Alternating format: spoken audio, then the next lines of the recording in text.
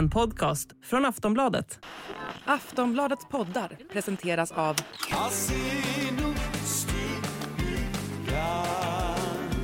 Stödlinjen.se, åldersgräns 18 år. Lurarna, är det de sätter på nu? Markus ska vara med lurar på. Med lurar på. Jag vet inte varför jag vill vara gamla P3. Men nu... Klia dig inte på kameran, Markus. Och håll inte på att klia någonstans när jag säger att det är dags att vi ska köra igång, okej? Jaha.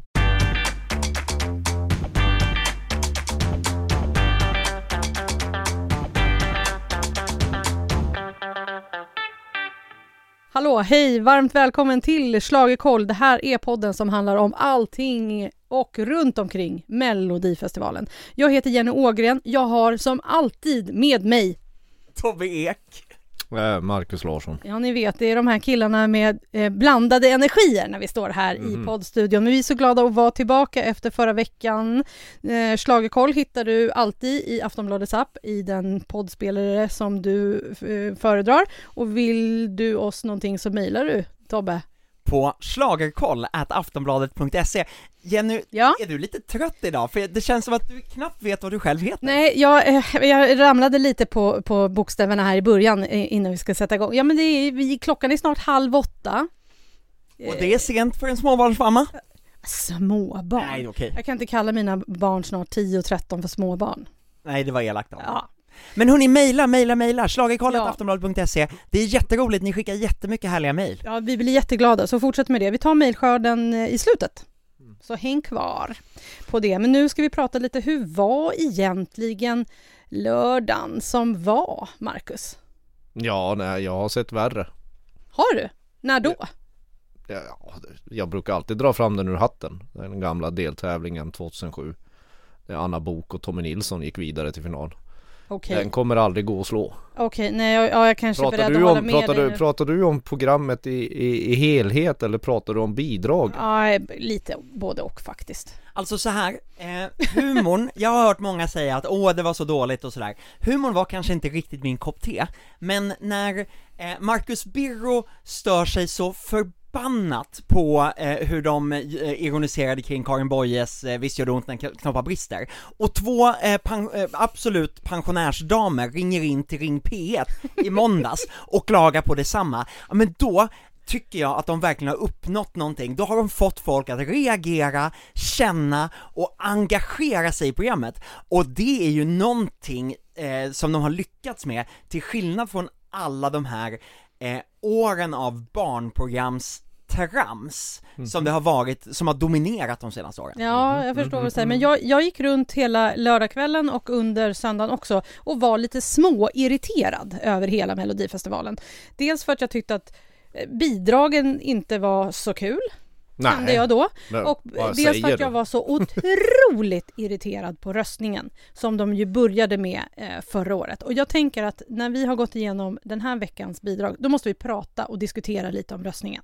Det kan vi göra resten av säsongen, tycker jag. Ja, för att jag fattar inte varför de skulle fortsätta med det här dravlet.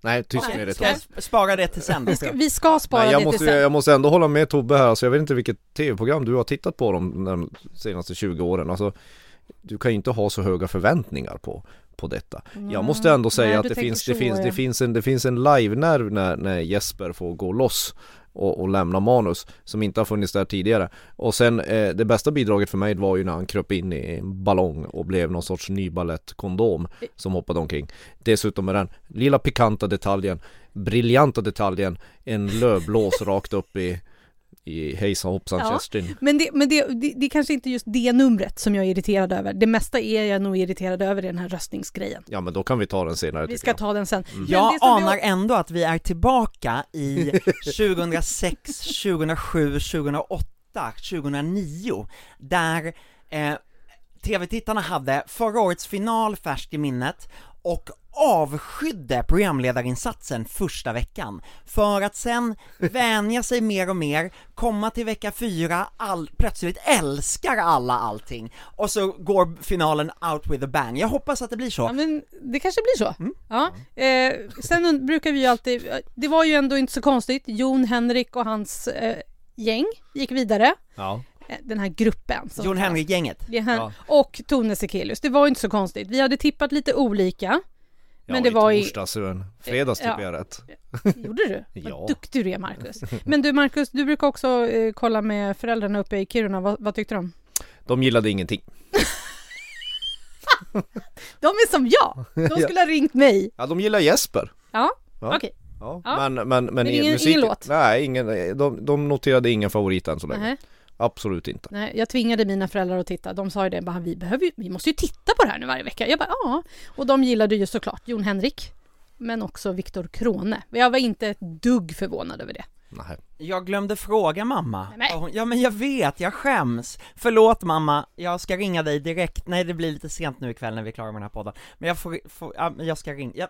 Förlåt mamma, jag ska ringa snart, jag lovar. Ja, jag känner ändå så här att efter att ha nu gått igenom vecka 2:s låtar känner jag pepp. Jag känner pepp. Det är på väg att vända. Jaha. Härligt. Ja, men jag är... Jaha. I det här läget förra veckan var jag ganska pepp också. Men nu är jag ännu mer pepp. Jag är med dig nu. Ännu mer pepp. Och vi ska ta och snacka om Deltävling 2 som äger rum i Linköping om en liten stund. Så där. Nu är vi tillbaka i Schlagerkoll och vi ska ta oss an deltävling nummer 2. Och det gäller ju att hålla reda på de här städerna. För de ska ju även till Lidköping nästa vecka. Men nu är de i Linköping i Östergötland. Vad som också gäller att hållas redas på, det är låttitlarna den här veckan. Jaså? För vi har All My Life, On My Way, Now I Know, Never Give Up, Mer av dig. I princip alla låtar är tre ord, generiska titlar som säger precis ingenting. Vad spännande.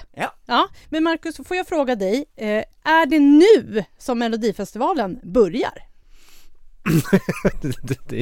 Ja, har den någonsin slutat? Jag vet tänker, inte. Vecka Frågar 2 du mig, brukar vill vara du ha ett sant svar av mig? Ja, Jag höll på att säga att jag har Melodifestivalen i brallan hela året. Men... Ja, jo. Klipp. Tobbe har alltid en tonartshöjning i brallan. Ja. Du, ja, på ett sätt och vis. Alltså det är ju bättre och jämnare bidrag i alla fall som var din stora huvudverk förra veckan. Alltså det kan jag ge den här tävlingen. Ja, till och med. Ja.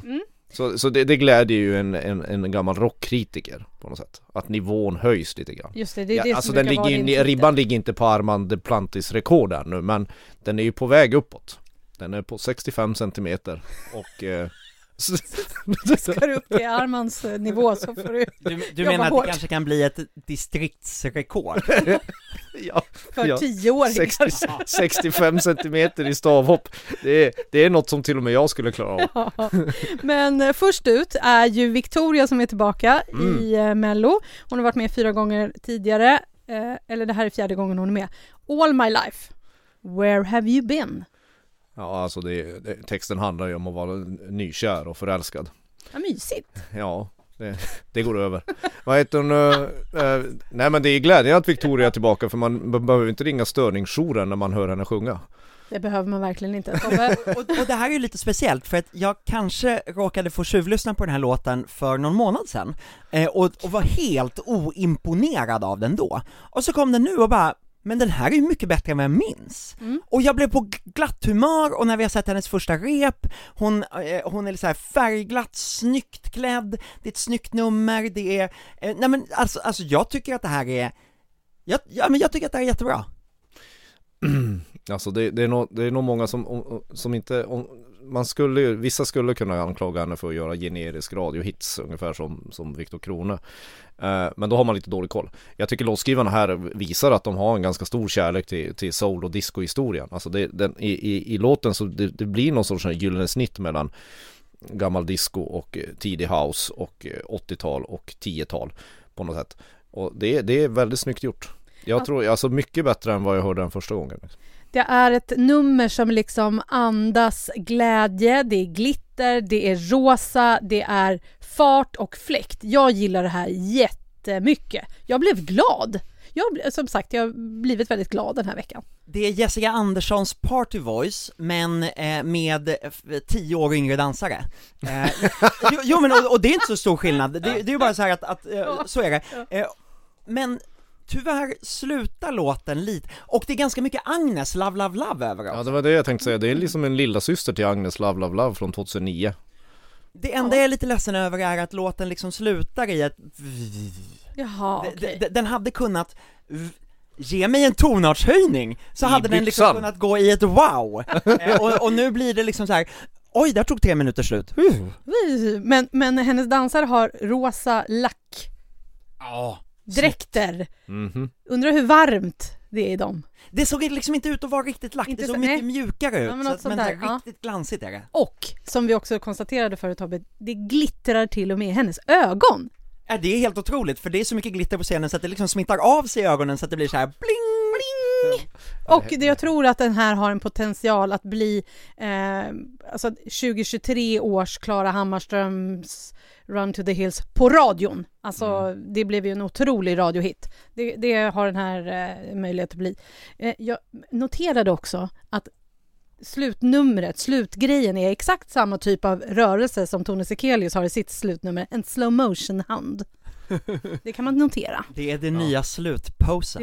Det är samma gäng som koreograferar allting. Ja.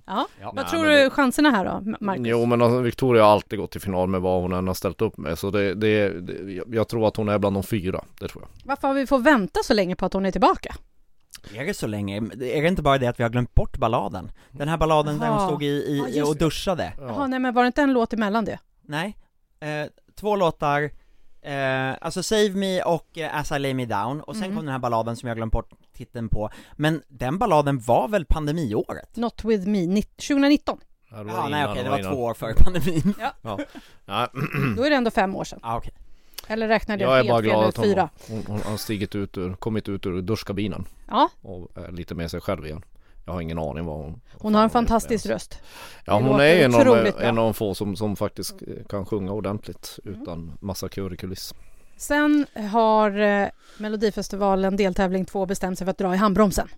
Ja. För sen kommer Eden med en lugn, fin låt som heter Comfortable. Ja, det är ingen vad ska man säga om det? Startnummer 2 är en kyrkogård. Ja. Alltså det är inte där man placerar stora favoriter. Det finns undantag. Det finns låtar säkert som har startat som nummer 2 och gått bra för. Men i regel gör de inte det. Och att man presenterar en ballad med en okänd debutant som nummer 2, jag tror Eden får det väldigt svårt. Det kommer, låten och numret kommer krävas en snabbare pris för att folk ska fatta att komma ihåg att hon var med. Tobbe, vad vet vi om Eden? Ja, men Eden var med och tävlade i Idolen samma år som Tusse var med. Hon åkte ut under kvalveckan, alltså precis innan fredagsfinalerna. Hon är nu ska vi se, by gender är den rätta beskrivningen. Just det. Man kan säga både han och hon, inte hen, eftersom hen är för icke-binära, och Eden beskriver sig som binär, men att hon känner sig som både kille och tjej. Hon sjunger mestadels på svenska. Egentligen är all hennes musik på svenska, men nu har hon skrivit den här låten med 3 danskar, och då var det så att då var det tydligen svårt att skriva på svenska. Inte varandra. Ja, men lite så. Och i det så är det lite sådär lite speciellt med en ny artist som nu vill satsa och som då vill få folk att hitta hennes musik. Men om man då fastnar för den här väldigt spröda och fina balladen, så blir ju alla andra låtar på svenska sen. Lite intressant kan man väl säga att Benjamin Rosenbom, en av låtskrivarna, han är med i den danska duon Ben and Tan, som vann i den danska uttagningen till Eurovision pandemiåret 2020 och alltså aldrig fick tävla i... Aha, jag trodde det var det där glada bidraget som du älskade från Danmark häromåret som var så här färgglatt. Nej, det var inte den. Men hon är i alla fall 23 år, det är första gången hon är med. Hon har gjort succé på TikTok också. Ja. Så hon är ju känd bland kidsen. Men eller? Ja, det är hon väl. Och hennes flickvän är Sarah Songbird, som också är en stor YouTuber. Alltså det här är otroligt sprött. Men i det så finns det risk att nerverna gör att hon liksom blir en rädd sparv på scenen, och då kan det vara svårt. Ja. Jag tror att med det har inte så mycket med vad hon presterar, inte hur bra låten är, inte i den här konkurrensen tror jag chanserna är 0. tyvärr. Vi får se helt enkelt hur det går för henne. Det är en fin låt. Ja, det är det i alla fall. Det är inte det, men det är verkligen att det är en transportsträcka mellan Wictoria och nästa låt. Tycker du? Grytan. Ja, sen kommer nämligen Grytan. Uje Brandelius gör debut i Melodifestivalen, och det är ju så, du kanske känner igen honom från bandet Dr. Cosmos eller från filmen Spring Uje Spring som Henrik Schyffert gjorde för några år sedan. Ja. Men Markus... Han fick väl guldbagge då också? Ja, det fick de. Men Markus, huvudroll. Du som är rockjournalist, kan du berätta lite för de som inte vet, hur låter det egentligen, eller hur låter Dr. Cosmos? Ja, alltså jag har ju haft en konstig relation med Dr. Cosmos. När en av medlemmarna som jobbar på Aftonbladet, Martin Ågård, slutade häromveckan så bad de mig gräva fram en gammal recension av Dr. Cosmos som bara gick i print, som jag skrev, tror jag 2000 eller 2005, jag minns inte. De uppträdde på Hultsfredsfestivalen. Och det var en väldigt kort notis som var något sånt här, att det här är bara något slags hippt Galenskaparna och aftershave eller någonting. ett postpunkigt och Galenskaparna och aftershave 2+.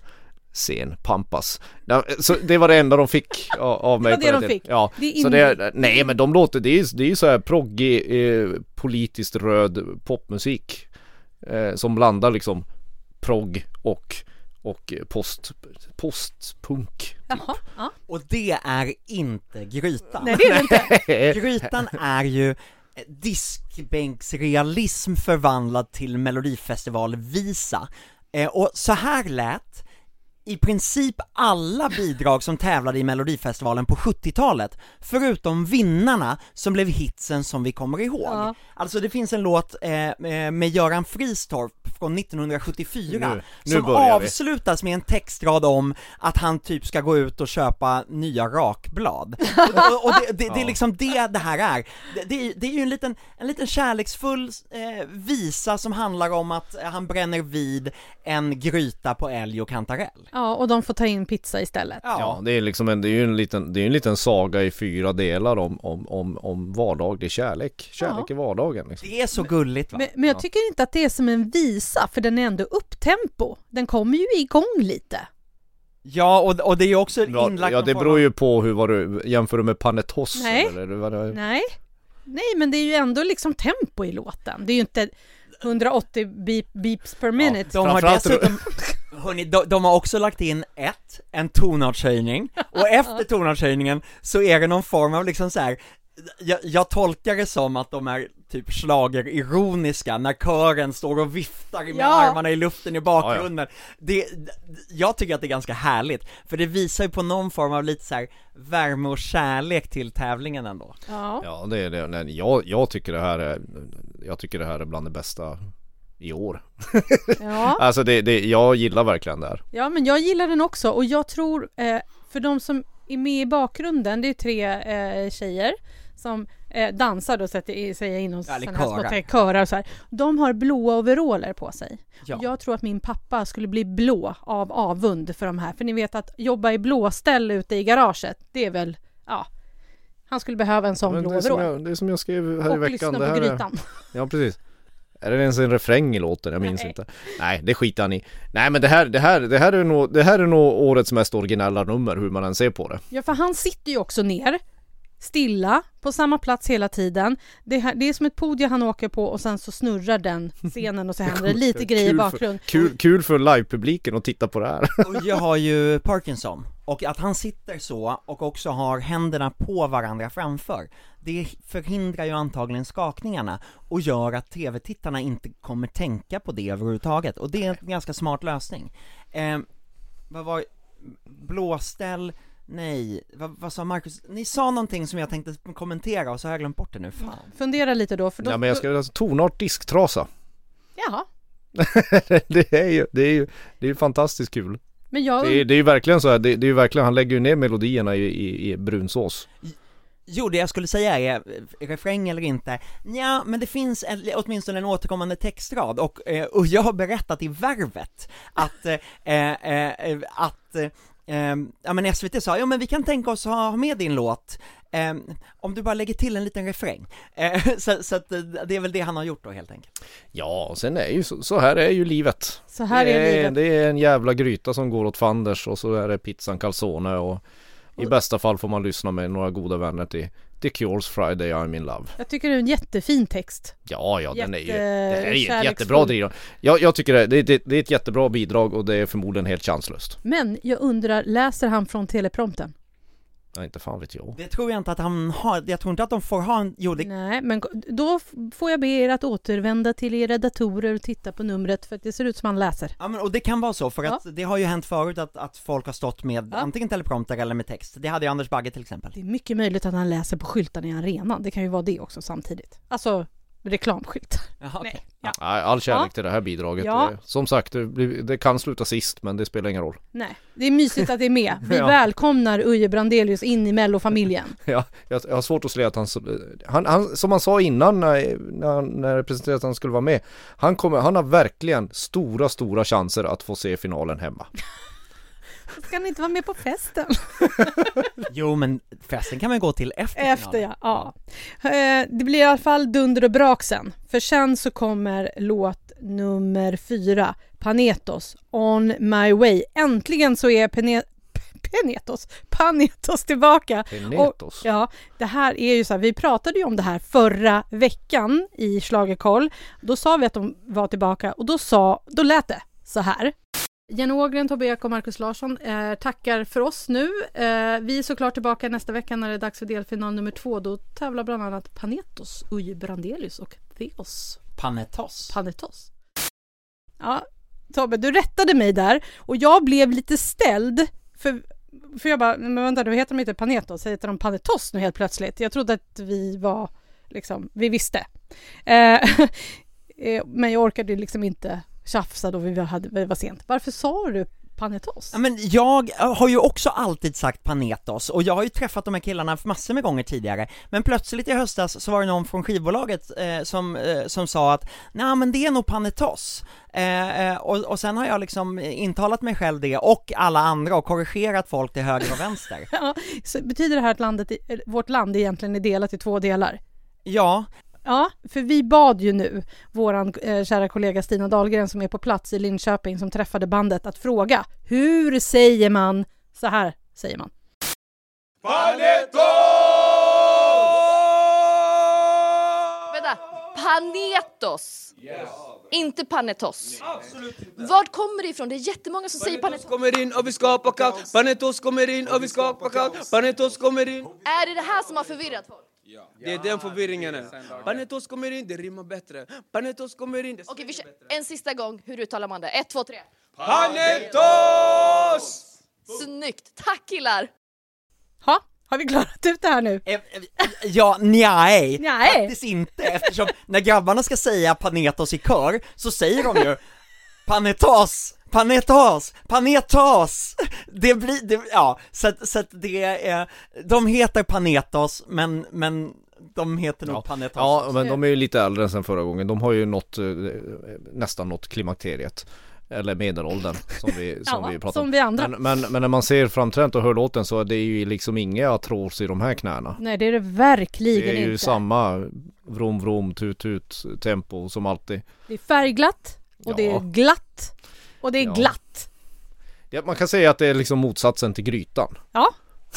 Ja, fast grytan är ju lite finglad, men den här är ju lite upptempoglad. Alltså det här gör mig på jättebra humör. Jag har låten på hjärnan, jag vill sjunga den hela tiden. Samtidigt så tycker jag ändå att det finns liksom drag av Mellanöstern, det finns drag av jag vet inte om det är lite latin eller afrikanskt i det också. Ja, nej, men det är lite som om de har korsat Medinas in i dimman med en trimmad studsboll. Bra sagt. Tack. Ja, Exakt, det var det som Tobbe stod och letade efter. Ja, ungefär. Men därför att det finns också det där lilla unset av vemod som fanns in i dimman också. Ja, inte lika mycket skulle jag säga, för det här är ju lite grann som en fotbollsläktare firar VM-guld. Om igen. Men för oss som älskade in i dimman och Medina så är vi glada att det här bidraget är med nu. Jag är jätteglad att Panetoz är tillbaka. Ja, de behövs i våra liv, i allas våra liv. Ja, det kan vi väl kanske diskutera, men Ja, men man blir ju glad. Ja, man blir gladare senare. Alltså, det är inget fel på. Men det är ju liksom, jag tror ju alltid att dansa pauser var med i Melodifestivalen. Nej. Jag tycker, det var den ju inte. Nej, jag vet men den det. är fantastisk. Ja, men den har de ju inte riktigt lyckats slå. Det är väldigt få som lyckas att göra om sin stora hit. Ja, det är kul att de är med, men ja. Ja, vi får se helt enkelt hur den här låten tar sig. För de sjunger visserligen refränger på engelska, men allt annat är nästan på svenska. Ja, det blir spännande. Nu tar vi en liten paus. När vi är tillbaka ska vi prata om lite mera låtar som är med i Deltävling 2. Det är Schlagerkoll som du lyssnar på. Nu ska vi gå in på de 3 resterande bidragen som är med i deltävling nummer 2. Och då blir det liksom country sen efter Panetoz. Det blir Tennessee Tears, Now I Know. Ja, country. Men, men det är det ju. Och det vill ju vara country. Och det här är liksom min bild av modern pop-country. Ja, det är det ju. Liksom så. Det är ju inte så smutsigt direkt. Nej, det är ungefär som att säga att Coldplay är rock. Men vem brukar säga det? Finns det någon som säger det? Någon gör säkert det. Du? ja, det. Tennessee Tears består av Jonas Hermansson och Tilda Foyk. Vi kanske skulle ha frågat Stina om hon kunde fråga henne om efternamnet också. Vi kan kalla henne för Tilda Panetoz. Ja, de har varit en duo i 8 år och håller på länge. Fram och tillbaka till USA och hit och dit. Jobbat med, det tyckte jag var lite jobbigt när jag försökte kolla upp henne och bara hittade en Tilda med det här efternamnet i Sverige som var 17 år gammal. Oj! Ja, men så visade det sig att den här Tilda heter ju Matilda. Så det var lite svårare att hitta. Men jag blev så här, har hon varit en duo i 8 år med en man som är typ 3 gånger så gammal? Nej men gud vad konstigt. Hon sjungit som hon var så här liten. Och så ung ser hon väl ändå inte ut. Nej. Ja, vad tycker du om låten då, Markus? Ja, men det här är liksom, det här har jag svårt för. Jag älskar country, men det här är ju mer så modern amerikansk radio country där man blandar in pop och rock och arena-refränger, och det blir rätt så här. Ja, det blir lite så där bredbent som Thomas Edin kan vara ibland, och det är lite osexigt i min värld. Det blir kulturskymning i min byxa. Oj! När man lyssnar på det. Men med det sagt, de sjunger väldigt bra, och jag fattar ju att den här stilen de väljer att ha är väldigt kommersiell och effektiv. Jag förstår att de gör den, och de gör det absolut inte dåligt. Det är bara inte min påse med te. Nej, vad säger Tobbe då? Ja, men det här är ju låten för dem som tittar på Melodifestivalen och tänker, ja men nu kom det en riktig musik. Precis, alltså där urtöntig. Alltså de där som bara, men nu, men det här minsann. Alltså det där förnumstiga. Det är det här. Men det är inte dåligt. Jag gillar det. Jag och vid uppspelningen så kände jag nog att nej, men det här kan bli farligt.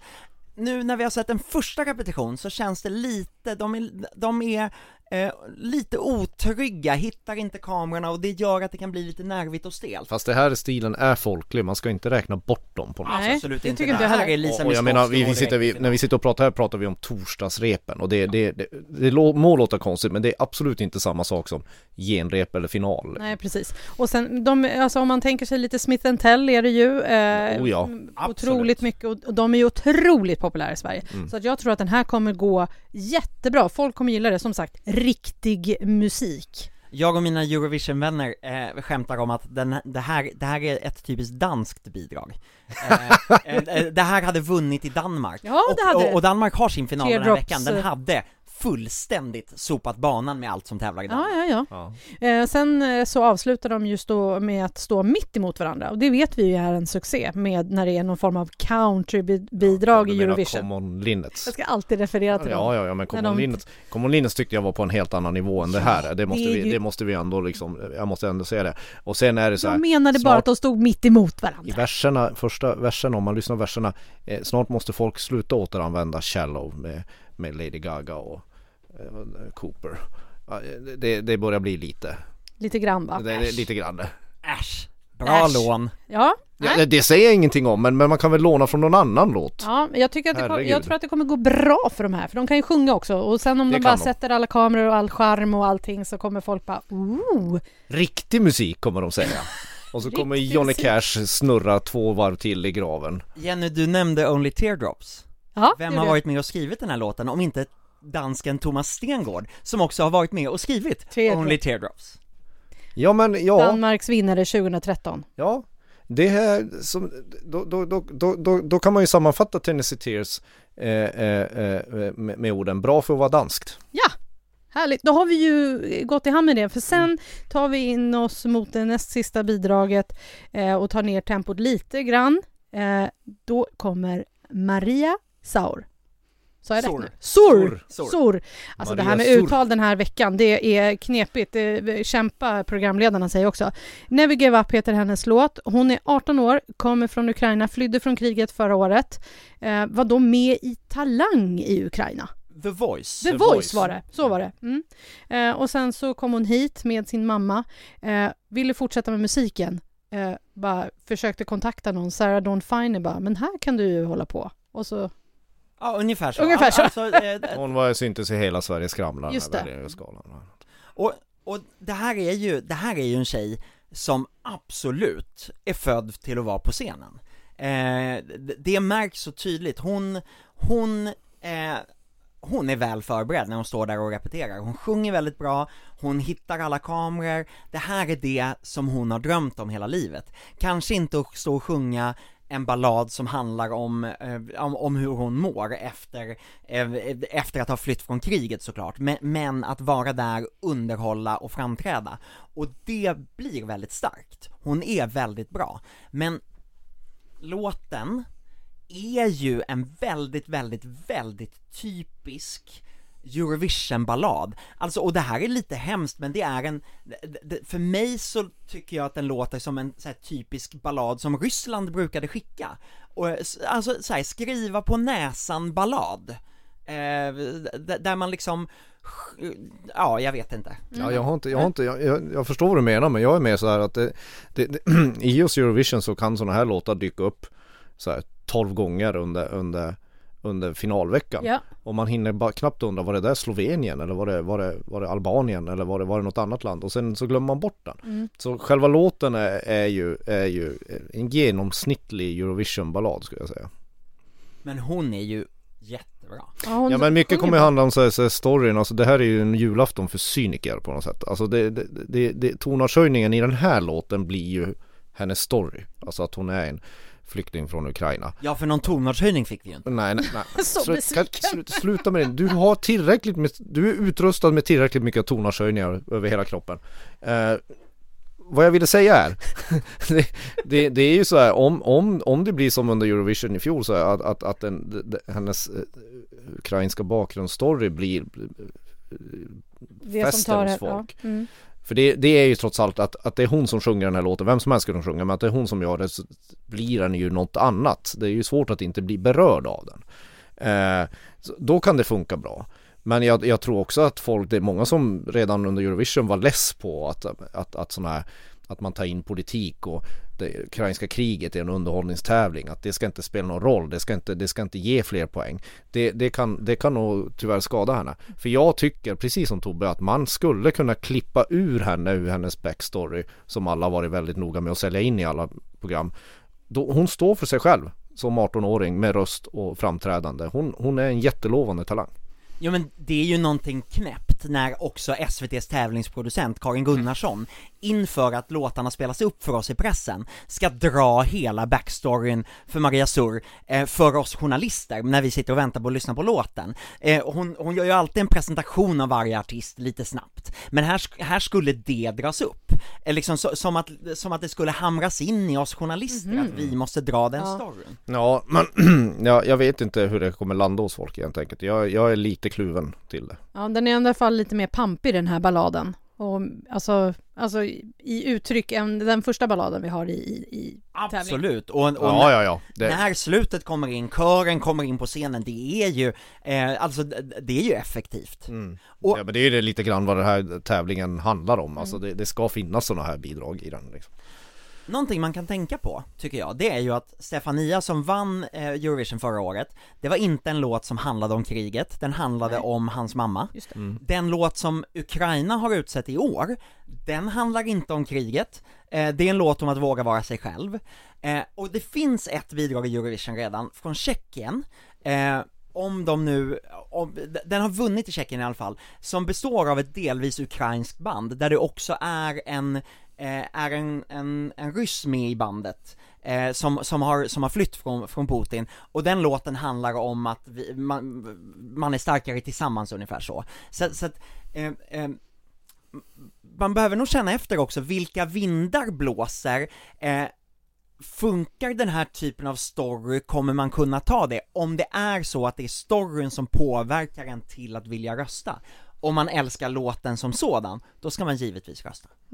Vi får se helt enkelt hur det går fram. Vilken anledning som helst, men jag tycker som sagt att den här med en bättre låt kan hon bli en stjärna liksom. Vi får se hur det går, helt enkelt. Sen kommer... Varför vi ens pratar om det måste jag säga att hon ligger lägst på spelbolagens odds. Ja. Och hon och Loreen pendlar mellan att vara just det, som så är det, ja. Men nu under den här deltävlingen så har hon lägre odds än den tjomme du ska prata om nu. Ja. Och det tror jag beror på att många i spelbolagen och de som spelar tror att den här ukrainska, kanske med all rätt, bakgrundshistorien ska liksom lyfta bidraget. Vi får se helt enkelt. Vi får se, för sen kommer ju det sista bidraget den här veckan. Och jag säger så här, om inte alla tittare efter har sett Melodifestivalen på lördag går och sjunger på Theoz Mer av dig, kan vi gemensamt äta upp något, eller vad sa jag förut? Jag skulle kalla mig själv för Kalle Stropp eller Grodan Boll eller någonting. Något sånt. För alltså, snacka om låt som sätter sig på hjärnan direkt. Mer av dig med Theoz. Markus, dansar du med? Ja, det är bättre än, vad hette hans förra? Som du vill. De kör lite samma taktik här kan man säga. Med Theoz, att det är ju egentligen bara en refräng. Hela låten. Ja, men med otroligt mycket glädje i. Ja, till och med en sån där vissling. Ja, men vet vi om den här visslingen sker bakom scenen och görs? Jag tror den ligger på band. Den ligger på band. Då får de nog jobba lite på den. Jaha. Nej, men alltså det är lite så här, det är på några ställen där det inte riktigt, där det kommer sån här rasp i visslet. Den är inte klar. Oj då. Nej, men då slutar han 7. Ja, då slutar han 7. Nej, det kommer han absolut inte göra den här veckan. Det kommer inte hänga på visslingen. Det känns också som att förra året, det var bara så här för att presentera Theoz för tittarna. Och nu har han tagit ett vuxenkliv. Det känns ju också som att han har vuxit så här typ en halv meter från förra året. Eller hur? Han ser ju ut så att vara 2 meter lång plötsligt. Ja, det går fort i den åldern han är i. Ja, det gör ju det. Det här är ju en liten låt man kan sjunga med stor trovärdighet innan man behöver betala räkningar och du menar upplever att sin Tobbe och jag inte får sjunga på den här sen? Skilsmässa och det här, så här kan livet vara innan det blir som Urje Brandelius Grytan. Det här är ju verkligen den här typen av glad barnpop som jag är så otroligt svag för. Jag skulle också vilja lägga till att det här är den 3:e låten den här veckan, skriven av en person som också kommer tävla i Melodifestivalen. Därför att den första låten, Wictoria, är ju delvis skriven av Melanie Webe som dyker upp nästa vecka. Vi har Maria Sor som delvis skriven av Laurel Barker som också tävlar nästa vecka. Och så Theoz då som är skriven av Axel Kylström som tävlar i den 4:e deltävlingen som artister alltså. Ja, det blir spännande att se hur det går för dem när de är med. För den här kommer ju bara de skicka raka vägen till finalen. Det är jag också övertygad om. Jag är helt övertygad om det.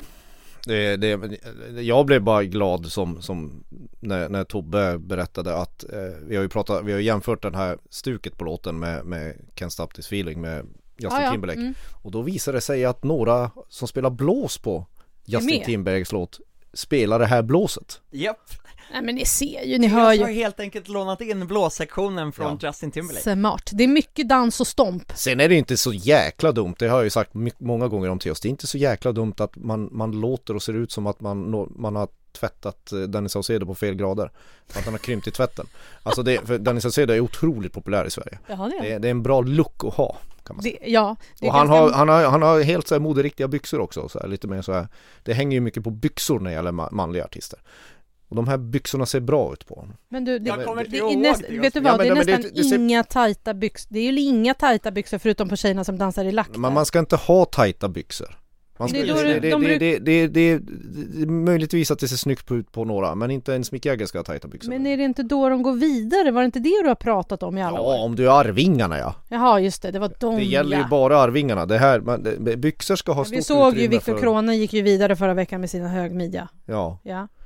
Men alltså det är klart den här går vidare. Alltså man kan ju, alltså det här är ju slutfinallåten på en animerad film med lyckliga djur. Alltså när pingviner. Trolls 3. Ja, när pingviner och lemurer festar med varandra. Ja, gud, jag skulle se den. Lätt.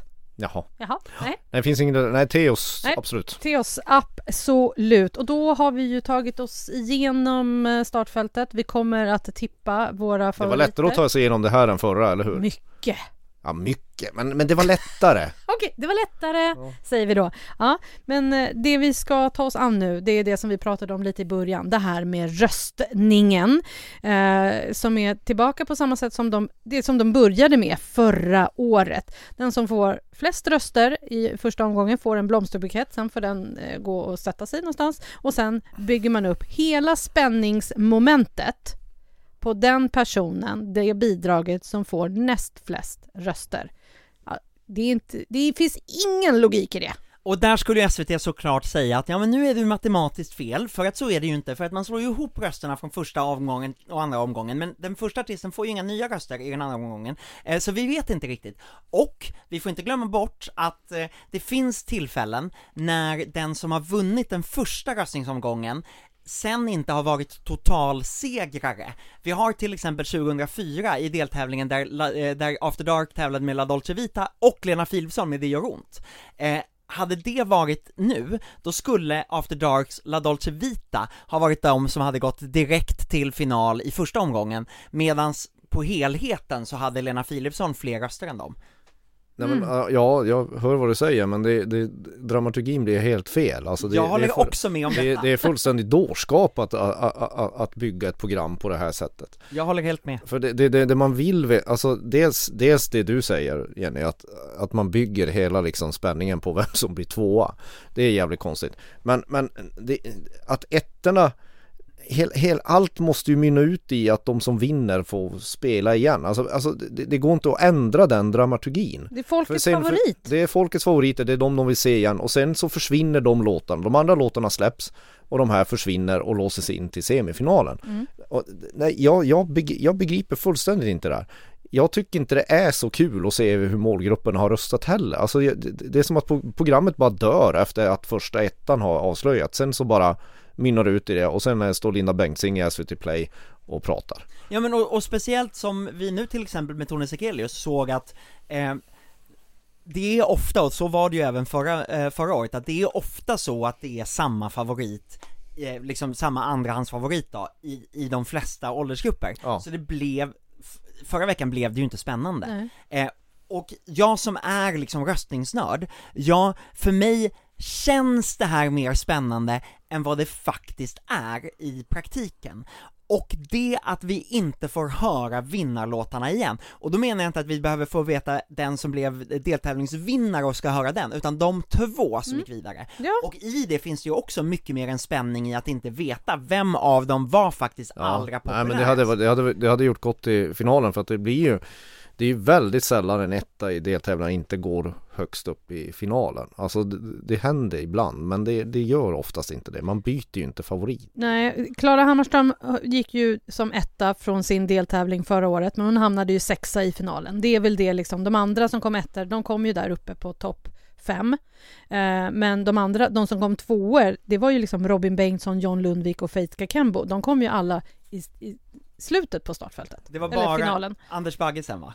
Anders Bagge kom 2. Ja, just det.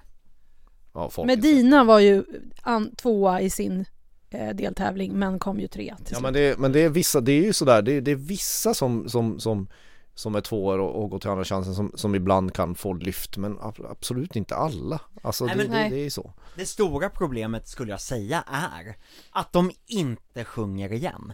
Därför att det finns också en jäkligt snygg tv-grej i både att få den där party out-känslan, att avsluta programmet med att man i adrenalinruschen får se det framträdandet igen. Liksom så. Ja, då slipper man fylla det med massa meningslösa sketcher och mellanakter och bla bla blaha liksom. Alltså det räcker med det. Man behöver inte ändra det konceptet alls, skulle jag säga. Jag tycker det här är fullständigt obegripligt. Markus, du har en fundering på hur man skulle kunna göra. Ja, men alltså då får man ju låna så här Eurovision då efter man tar första vinnaren. Och så delar man bara ut poängen från lägst till högst. Just det. Det är ju otroligt nästan sadistiskt. Ja, alltså det är jävligt elakt, så jag kan ju förstå att de inte väljer att göra det i svenska. Men det är ju otroligt bra tv också. Jag skulle hellre köpa det. Ja, verkligen. Jag kan ha framstått som lite förvirrad nyligen.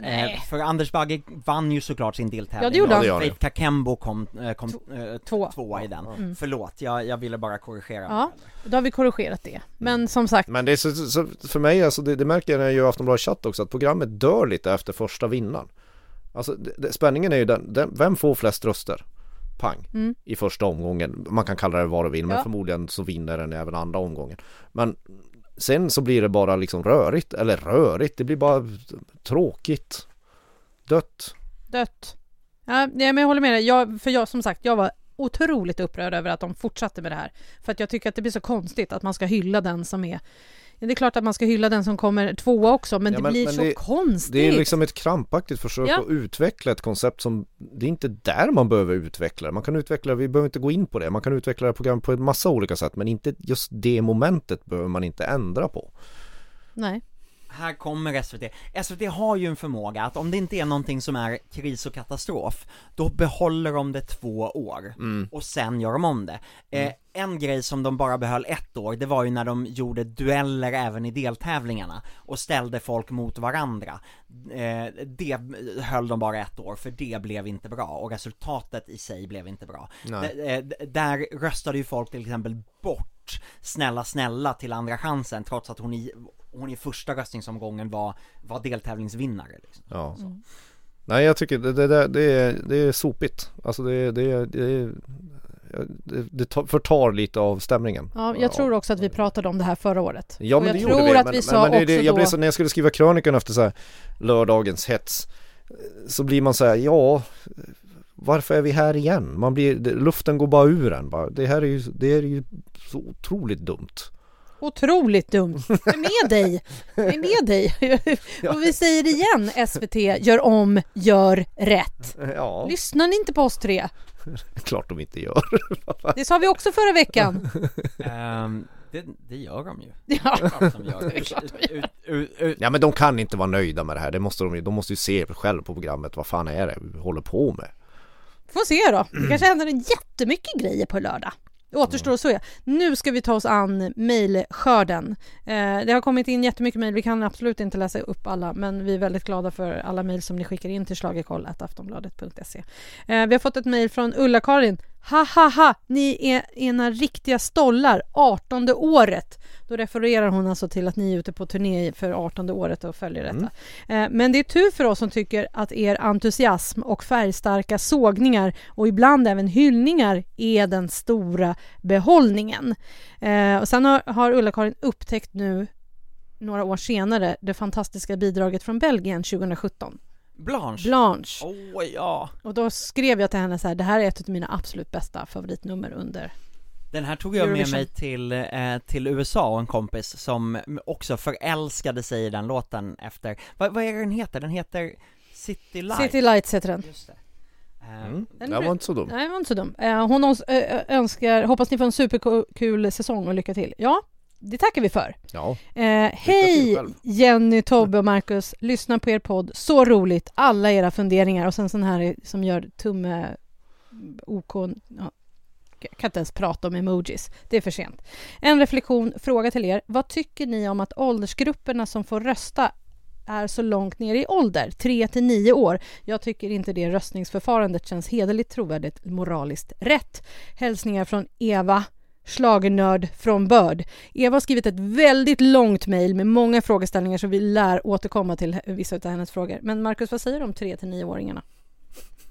Ja, men nej, det är så mycket som är otillbörligt i den här tävlingen, så jag tycker det är det minsta problemet. Men jag förstår vad hon menar, men ja, hur ska man annars få med hela familjen när de kollar tv? Ja, men och jag tänker att SVT har nog brottats med, ska vi ha 0-9? Ja, men då skulle folk bli sura på det. Ja. Och var drar man den nedre gränsen då? För när får man hålla på med padda? Ja, och så får man inte glömma bort att det finns ju för barnen själva så är ju det jättenoggrant om man är 3,5 eller 3 år 5 månader eller 3 år och 9 månader. Alltså så att där kan jag tänka mig att ja, men 3 är en okej nedre gräns. Det är nog inte jättemånga som är mellan 3 och 4 som röstar. Men det finns nog och vi vet ju också att i de där yngsta åldersgrupperna så är det jättemånga som tar fram eller som får appen och så röstar de fullt på allt för att de tycker att det är kul att klicka på saker. Ja, det tar några år innan de börjar lära sig hur mycket de ska ge. Var det inte det vi räknade ut under någon final? Jag kommer inte ihåg vilken final det var när vi satt efteråt och tittade på resultatet, så insåg man att nästan alla bidrag i finalen har fått typ samma röstantal, för att då kunde man ge sig 20 röster eller 50 röster eller något sånt där. Och då sitter folk bara och den här och det här är ju ett problem i finalen, verkligen, där det inte blir någon differentiering mellan rösterna. Och därför avgör ju ofta internationella juryn i Sverige för att alla får lika mycket röster. Ja, och sen är det så, man kommer ju in i den kategorin där året man är född. Så det kan ju vara så att man fyller sent på året, men man tillhör ändå den. Ja, ni fattar. Jag tycker att det är okej. Om man ändå vill gå på det här med åldersgrupperna. Sen kan jag tycka att det inte heller alltid. Jag kan också tycka att en låt som får flest röster, om den är så populär, då borde det kanske väga mera än att man delar in det i ålderskategorier. Ja, men jag tycker ju också det, för att det där försöket tycker jag också är lite kört nu för tiden, att det blir väldigt konstigt när man ser så här röstredovisningar efter varje år, så ser man framförallt så här, hur kunde den där låten gå vidare från andra chansen? Och så när man ser, om man skulle räkna antal röster så hade Alvaro Estrella mer röster än Anna Bergendahl och gick ändå inte vidare. Och det blir lite så här de får fundera alltså lite det är liksom inte, det är inte ett demokratiskt val, alltså det är inte på riktigt där, alltså det låter vara en lek, alltså, vi låt det vara en lek och låt de som får flest röster få det då. En del i det här är ju också SVT:s vilja att hela tiden slå rekord, för jag kan ju tycka att man inte skulle ha liksom vad är det, 10 hjärtröster per bidrag i finalen. Jag kan tycka att man kanske skulle ha 20 röster att fördela totalt på sina, och så kan man rösta 20 gånger på en eller fördela sådär. Men nu kan du rösta 10 på varje, och det gör ju att SVT håller uppe antalet röster som kommer in och kan skryta med röstrekord. Men det är ju liksom antalet röster har ju på lång tid inte varit ett mått på någon sorts engagemang i den här tävlingen. Det har det ju inte. Nej. Så jag vet inte. Nej. Och sen är det ju spännande om man skulle göra så att du får en röst. Alltså om det gick, alltså i veckan eller? Ja, men i finalen du får lägga en röst på ditt favoritprogram. Jag undrar hur det skulle se ut då. Oj, vad det skulle vara spännande. Ja, det skulle vara jättespännande, och de skulle tycka att det är jobbigt att de inte får in några pengar till Radiohjälpen. Ja, absolut. Det finns ju den aspekten också i. Ja. Man kan få en röst i appen och sen kan man få ringa 20 gånger till Radiohjälpen. Det är också en lösning. Den är inte helt dum. Som sagt, SVT, ni kan lyssna lite på oss. Så nu ska vi avsluta med att vi ska tippa. Tobbe, vilka går till final? Herregud. Theoz går till final och Theoz går direkt till final först, tror jag. Och sen att döma av torsdagsrepen nu, så tror jag faktiskt att Wictoria tar den andra finalplatsen. Ja, jag säger Theoz och Wictoria. Jaha, jag säger likadant. Ja. Vi vågar inte göra någonting annat. Nej, vi var visst. Så vem går till Örnsköldsvik då? Och är det där semifinalen är? Semifinalen. Och där tror jag att Victorias största konkurrent om finalplatsen, det tror jag är Panetoz. Panetoz. Ja. Som möjligtvis kan slå sig förbi där. Och Maria Sur, om hon är med där också. Jag tror att hon tar andra chansen. Eller semifinal. Och vad säger du då? Vad fan ska jag säga? Panetoz. Ja, en till. Sen är Maria Sur eller Theoz. Jag säger väl Maria då. Ja, jag säger Panetoz och Theoz till semi. Spännande. Men allt kan hända.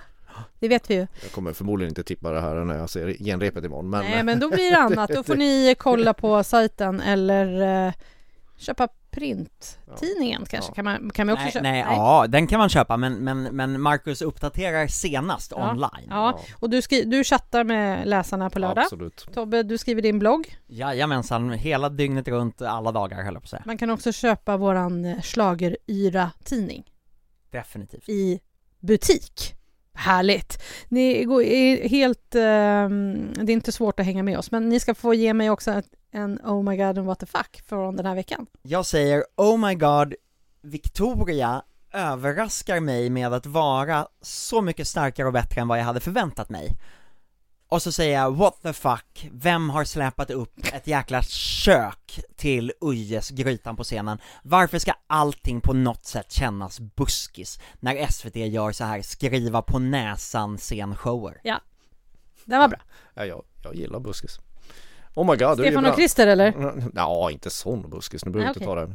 Pang i bygget på 70-talet, bra buskis. Kommer ny pang i bygget nu? Det ska vi inte prata om. Oh my god, Marcus. Oh my god. Det kommer en ny pang i bygget.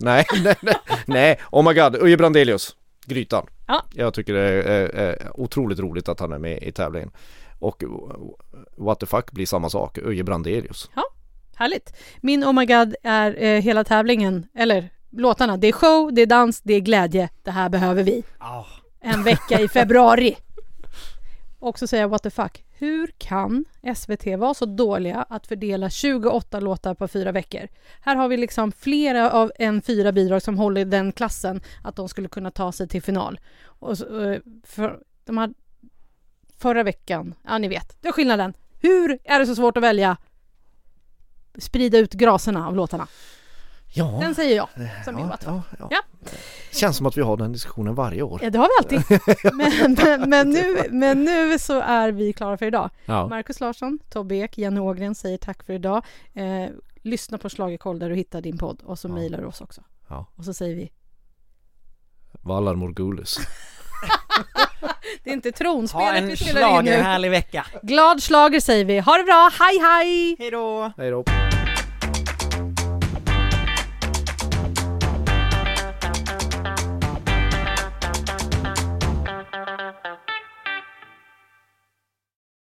Du har lyssnat på en podcast från Aftonbladet. Ansvarig utgivare är Lena K. Samuelsson.